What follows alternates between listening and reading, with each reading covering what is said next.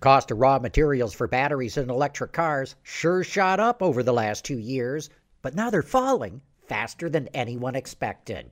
With Automotive Insight, I'm John McElroy. Lithium prices in China are plummeting. They're down 34% over the last month, and they're half of what they cost in November. Lithium is now going for about $17 a pound.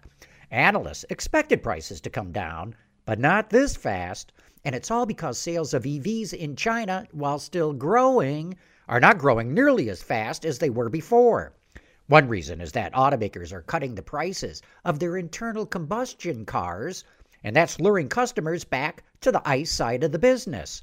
Lithium prices are also falling in the US and Europe, but not nearly as fast as they are in China. Even so, that means battery prices will be coming down, which should make EVs more affordable. With Automotive Insight, I'm John McElroy, WWJ News Radio 950. Baseball is in full swing. NBA playoffs are heating up, and your NFL team is gearing up for training camp. Listen to the latest on the teams you love here on the Odyssey app. The biggest sports radio stations in the country, providing unrivaled local coverage of their teams, all in one place. Exclusive interviews with players, coaches, and team executives, streaming live and always available on demand. Stay in the know with your favorite teams right here on the Odyssey app.